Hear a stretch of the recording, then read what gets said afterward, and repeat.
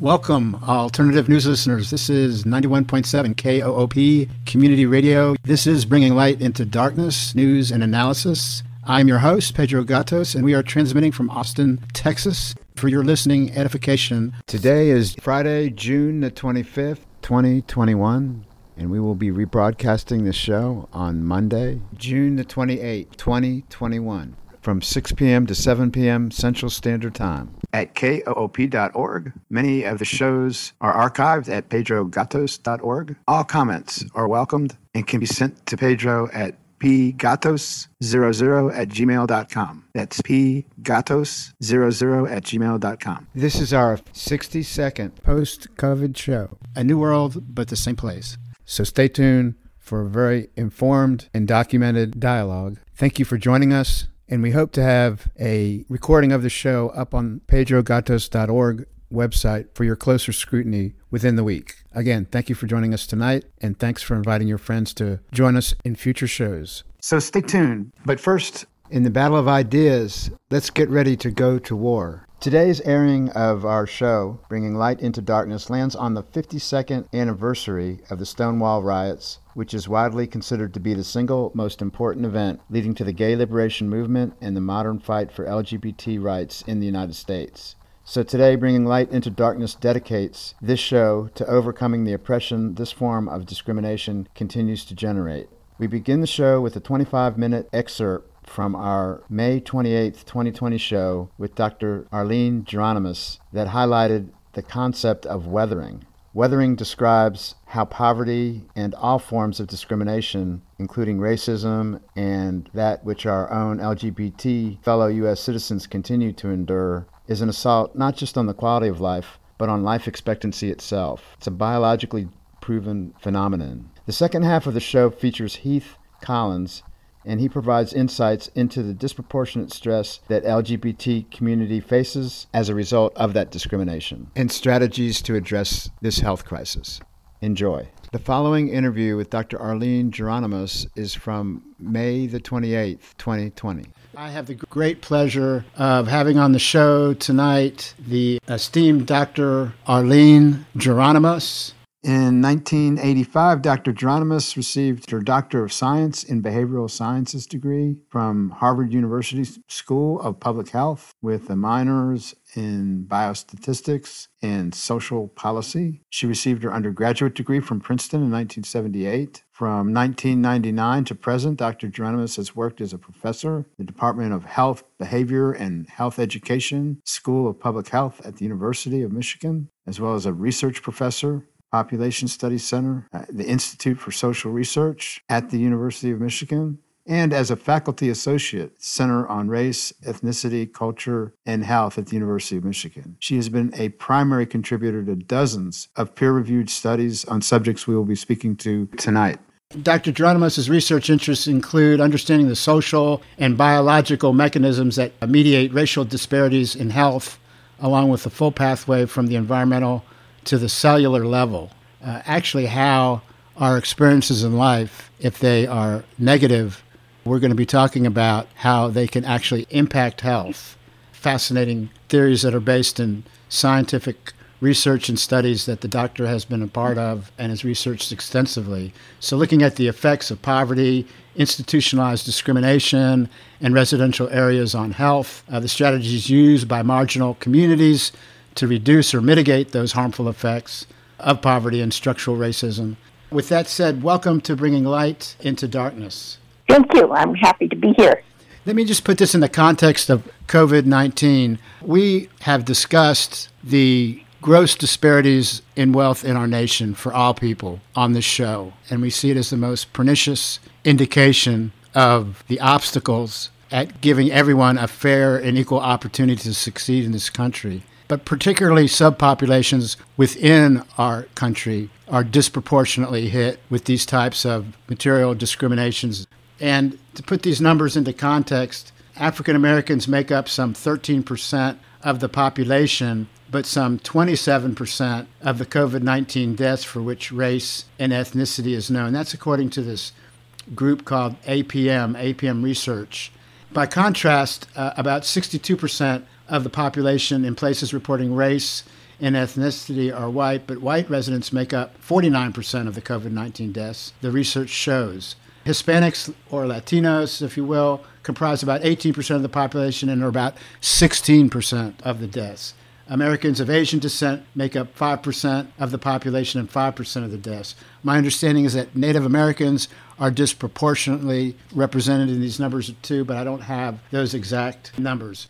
But with all that being said, just to kind of kick off this discussion, Doctor, I was reading an article that I've been fascinated about. The pernicious nature of poverty is not just the material side of things, but there are studies that in 2016, Brookings Institute put out a study that's been fairly replicated that indicated that people born in the 1950s, these are males, if they were born in the top 10% of income earners, they had some 14 years longer life expectancies than those born in the bottom 10%.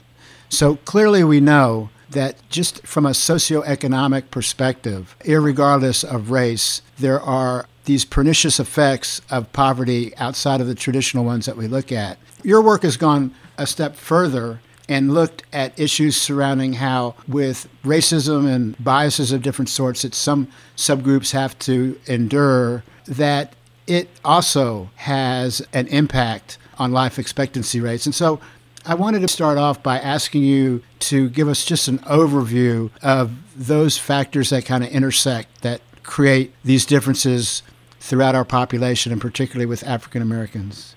The differences you describe are actually probably underestimates of how much less life expectancy is and healthy life expectancy is for some marginalized groups compared to others. We've done studies, for instance, looking in specific neighborhoods or parts of the country or the very poor, and you can see even in the same county, you can see that there will be some people who will do much worse than others. And so I think we actually have not, as a society, have not quite wrestled with just how inequitable and sort of a fashion of more fine-grained and gradient fashion these inequalities in life expectancy are. And as I said also, there's even groups that have similar life expectancies, if they're members of racial minority groups, will probably spend much larger percentages of their life expectancy in poor health of some kind, chronic disease, disability, or something like that. So I think the intense and endless ways that health is sort of stratified in our society and just how pernicious it is are barely touched at when people just look at regular, say, life expectancy differences. That's sort of the proverbial tip of the iceberg.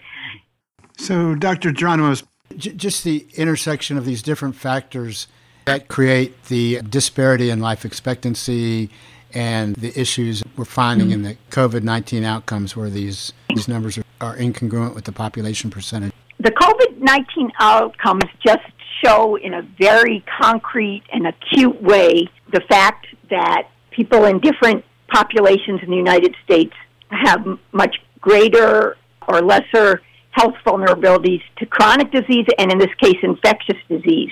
And so it's sort of a neon light of a broader process that's happening every day, which I've termed weathering, whereby the kind of combined factors of material hardship, high effort coping with that hardship, being othered, being exposed to environmental stressors, the sort of entire cascade on both a material, a psychosocial, and an environmental level of exposure to stressors and coping with them that some of our marginalized populations in the U.S. have to deal with every day over years and decades, that wears away at their health. It causes a kind of stress-mediated wear and tear across body systems, and it ages them even down to the level of their cells. And our research has studied all of these different aspects. And so when faced with something like COVID-19, a new infectious agent that is so easily transmissible, people in marginalized populations are, first of all, more likely to get exposed because they're more likely to be in the jobs of essential low-wage workers. They're less likely to have good access to health care, or even if they have literal access to it, there's often a lot of implicit and sometimes explicit racial bias in that health care, so they don't get the same quality of health care. They are living in overcrowded conditions, much more likely, and they're engaging in high-effort coping every day with the social injustices they're facing, as well as with just having to make ends meet. And so this also crosses class lines to the extent that members of marginalized groups, even if they are themselves not experiencing material hardship in their specific household, they're still often parts of networks where they're responsible for helping out and where they care about people who are experiencing hardship in their families and networks. They're also engaged in high-effort coping with a variety of threats to their social identities in public situations, in work situations, in schools. And they also may be living in more environmentally threatened and toxic areas of the country.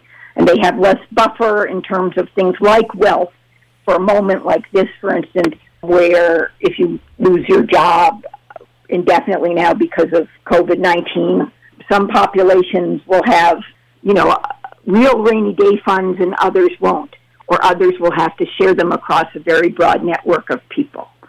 So everything, it's sort of like another fist in the face.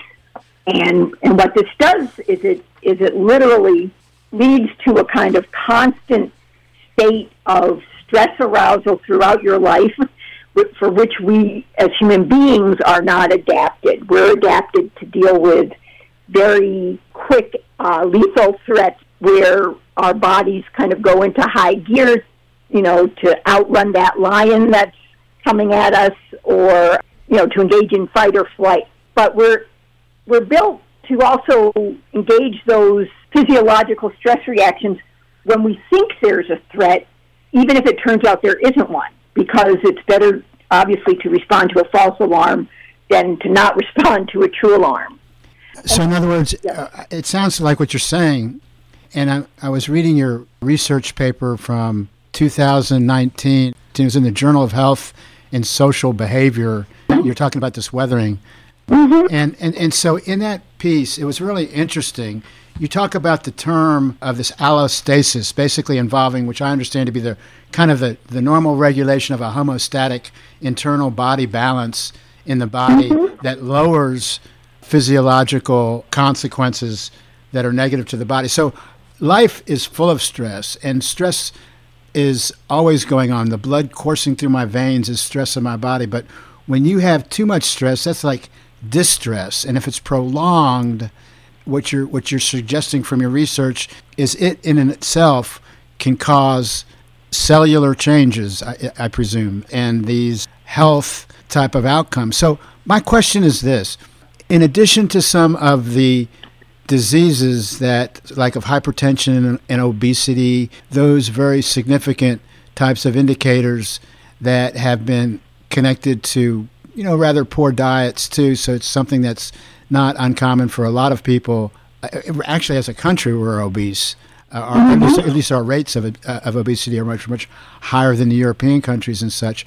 But how about the issues of discrimination? I mean, I'm not an African American, but if I walked around and I was, say, a black woman, there may be some layers of sexism going on, of discrimination at that level. There may be some layers of discrimination going on as a matter of race, which I think anybody that has their eyes open can see that's a very significant deal. And let's say I was gay or lesbian, another type of... Or transgender. Yeah, or transgender. So now I have, and I'm feeling this angst, I guess, that someone that does not have these characteristics does not have to deal with from day in and day out and stuff. You're saying like the cumulative effect of that low-level but significant type of rejection, for lack of a better language, has physiological consequences. Is that right?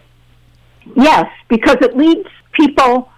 I need to step back a little. If you're living somewhere where you're constantly under threat of various kinds, and those can be threats to life or limb, those can be threats to your feeling of identity safety, which is what I think you're describing right now when you're talking about just structural racism and interpersonal racism and microaggressions and not so microaggressions, that have to do with your identity, and also the sort of extra work you have to do to manage your identity when you're in integrated settings.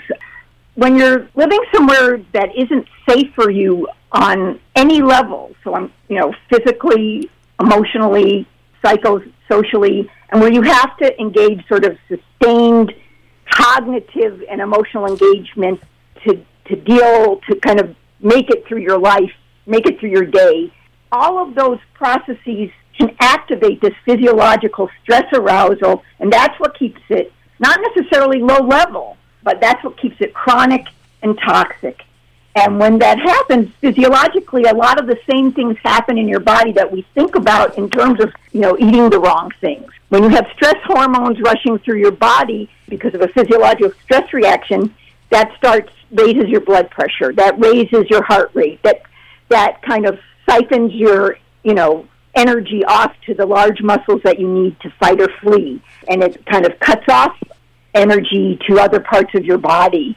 It floods your blood system with glucose, with sugars, and with fat, for that matter. This is just a normal physiological process. When we have it in small doses, it's probably life-saving and not particularly harmful beyond the 3 minutes that you're, on the savannah fleeing from the lion, after which you're, either you've gotten away or you haven't survived. But in any case, you have about 3 minutes of this stress arousal.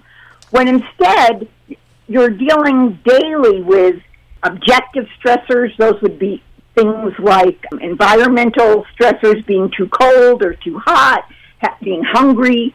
So a variety of things are also in the life experience of people who are poor and segregated. Pollution-oriented environments too, that are Yes. their exposure to is that what part of the environmental piece that you were talking about earlier? Environmental injustice exposures to toxic waste, to air pollution, having more exposures at work that are hazardous or toxic. If you don't have enough heat in your apartment, or you can't afford heat in your house or apartment, and you're forever cold, that's an objective physiological stressor. If you're in a heat wave and you have no access to fans or air conditioning, that's an objective stressor. If you're food insecure and spending days being hungry, if you're working a night shift and suffering sleep deprivation for any reason, including ruminating about these stressors or about how you're going to make ends meet or how you're going to, survive various assaults on your dignity even, as well as literal assaults that are physical. All of these things arouse this physiological stress reactions, and over time, with all that circulating sugars and fat and that increased heartbeat and blood pressure, what happens is your body systems get dysregulated. You start building up all the plaques we think about, again, in relation to eating a bad diet. You start becoming not just obese, it contributes to obesity, but it also contributes to the patterning on your body of that fat, so that you're more likely to have it in your abdomen, which is the least healthy form of fat. You'll start getting hardening of the arteries. There'll be dysregulations in your pancreas, and you'll become insulin resistant. All of this weathers your body and also dysregulates your neuroendocrine system, your cardiovascular system, your metabolic system, and your immune system, which in the case of COVID is particularly important.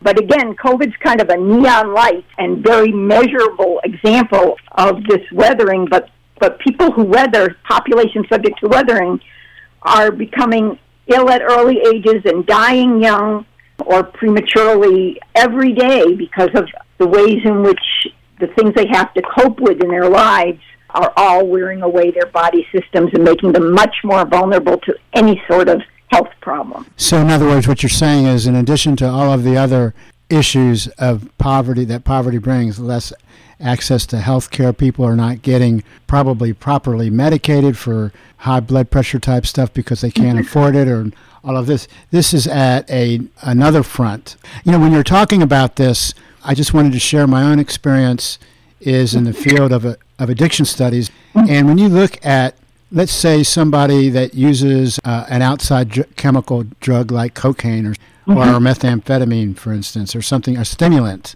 that what it does when it gets into your body, it does mimic the fight or flight. The pupils, they dilate so you can see everything. So like that deal, like if you're trying to outrun a line, all of a sudden you can run faster than you've ever run before. But the whole point of it is that you're able, your heart rate starts increasing. You've got this bronchodilation where more oxygen gets into your bloodstream so you can run faster. Your eye pupils, as we just said, they dilate so you can see everything.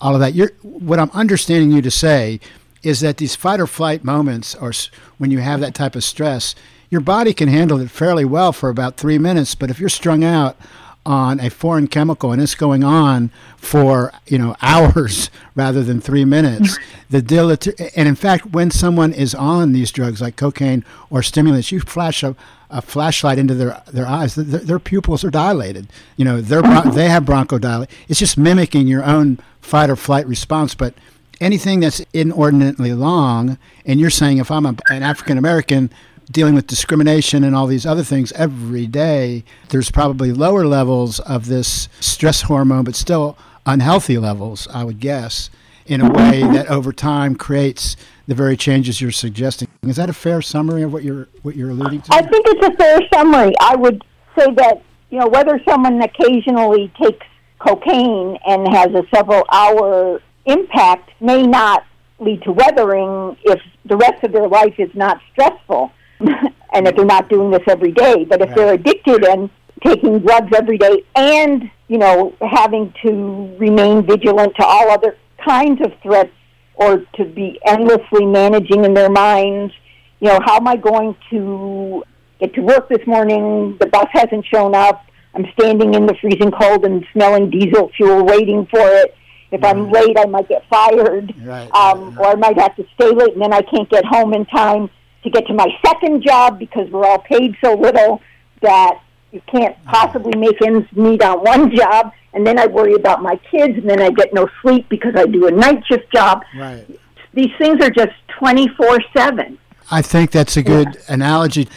In the limited time that we have, I wanted to turn back to this article, this urban poor aging faster at cellular level, because in that article they're quoting your work, and they are indicating that in these studies that went on, the researchers analyzed what they called telomeres, telomeres, of poor and lower middle class black, white, and Mexican residents of Detroit.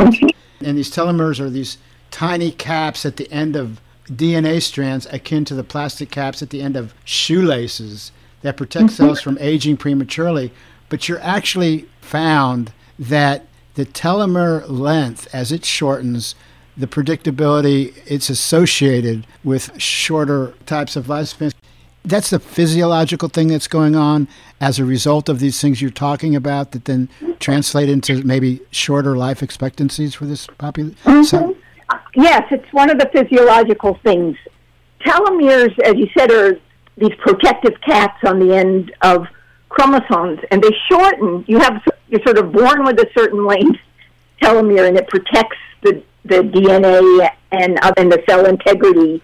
And as you grow and develop, and later as you age, your telomeres shorten as in every cell it undergoes division. And that is in a way related to what aging biologically is. We all will eventually have our telomeres shorten to a kind of threshold length where the cells die or at least don't replicate, and it becomes impossible, for our organs and tissues to repair themselves or to continue to function. And that's sort of senescence and aging, but we mostly think that's not happening till the 70s or 80s. But what our research found is that in marginalized and impoverished populations subject to weathering, you can see evidence of that telomere shortening at much earlier ages, certainly, by the 30s and 40s and 50s, and probably even younger than that.